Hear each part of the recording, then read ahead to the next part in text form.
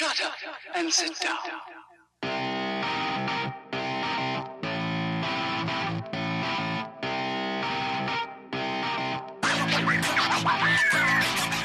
This week, the committee judged that the case for an increase in the target range had continued to strengthen, and that such an increase could well become appropriate relatively soon if incoming data provide some further evidence of continued progress toward the committee's objectives. The world has been waiting, and we might get it this week. The impending interest rate hike and more here on the 7-Day Brew. Our top story this week. The long-awaited interest rate hike could be announced by Wednesday, December 14th. The Federal Reserve will meet over 2 days from Tuesday for a policy meeting, which will also issue its latest economic projections. Most analysts expect the rate hike to be announced as long as there are no huge economic shocks ahead of the meeting. Federal Reserve Chair Janet Yellen will hold a press conference after the announcement. She will be probed on her outlook for 2017, but many expect her to refrain from comments on political issues, which she has steered clear of in the past. However, the election of Donald Trump has not left the chair silent on the need to maintain the independence of the Federal Reserve. I think independence by a central bank to make tactical decisions about implementation of monetary policy subject to a congressional mandate, which we have. Obviously, we are accountable to Congress. We're a creature of Congress. Congress's established goals for us of maximum employment and price stability.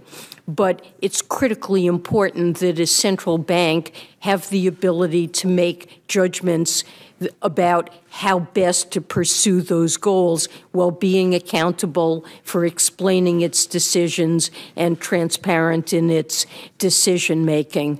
There is clear evidence of better outcomes in countries where central banks can take the long view, are not subject to short-term political pressures, and sometimes central banks need to do things that are not immediately popular for the health of the economy.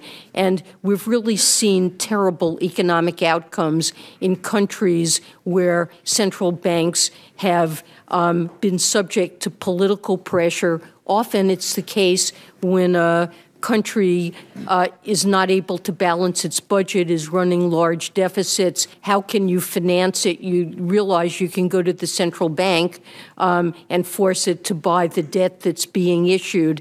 And the story in every country that's experienced very high or even hyperinflation is one where a central bank has been forced to follow the dictates of a government that has compromised its independence. So markets come to expect low and stable inflation from a central bank that has political independence and good economic performance. And I believe we've seen that both in the United States and globally.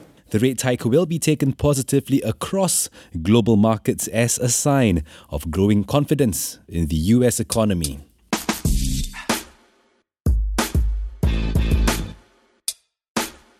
We head off to the Bulletin. We start at home, where we are expecting a very special foreign leader over the next coming week. He is the ASEAN chair. He is Rodrigo Duterte. Yes, the Philippine president will arrive in Singapore on Thursday, December 15th.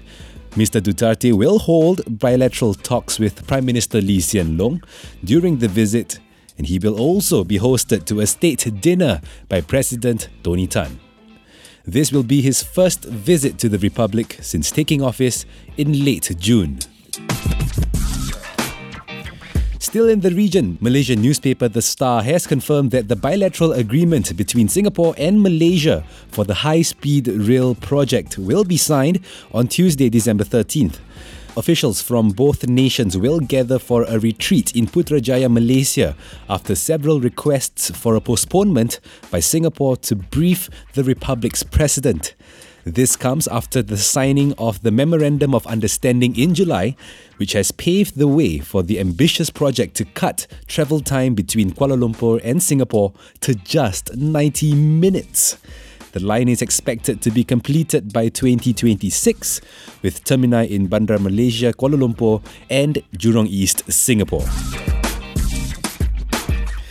The European Union is expected to extend its economic sanctions on Russia when they meet on Thursday, December 15th. The sanctions expire in January next year, and Reuters reports that there is no doubt that the measures will be prolonged. A peace agreement on the conflict in eastern Ukraine has been stalled for almost 2 years. The sanctions limited access to international financing and curbed defense and energy cooperation with Russia, which annexed the Black Sea Peninsula of Crimea from Kiev in 2014. In sports, surprise feature Indonesia will play tournament favourites Thailand in the AFF Suzuki Cup final this week. The first leg will be in Jakarta on Wednesday, December 14th, followed by the second leg in Bangkok on Saturday, December 17th. Indonesia stunned Vietnam in their semi-final clash, while Thailand swept aside Myanmar en route to the final. Indonesia have never won the tournament before, but finished as the runner-up on 4 separate occasions.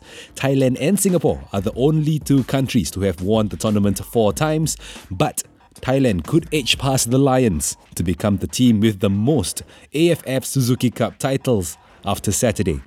You can catch all the action, of course, live on Fox Sports and Fox Sports Play. That's all for this week. Thank you for 10 remarkable episodes. I'm off to a break for the rest of the year, hopefully back in January. I hope the podcast has been informative and useful for you, and if you have comments, share it with me. Email me 7daybrew@gmail.com. You can keep up to date on my blog at ernestpui.wordpress.com, and you can catch me in the morning editions of Fox Sports News this week. Till the next brew, I'm Ernest Pui. Have a Merry Christmas and a Happy New Year.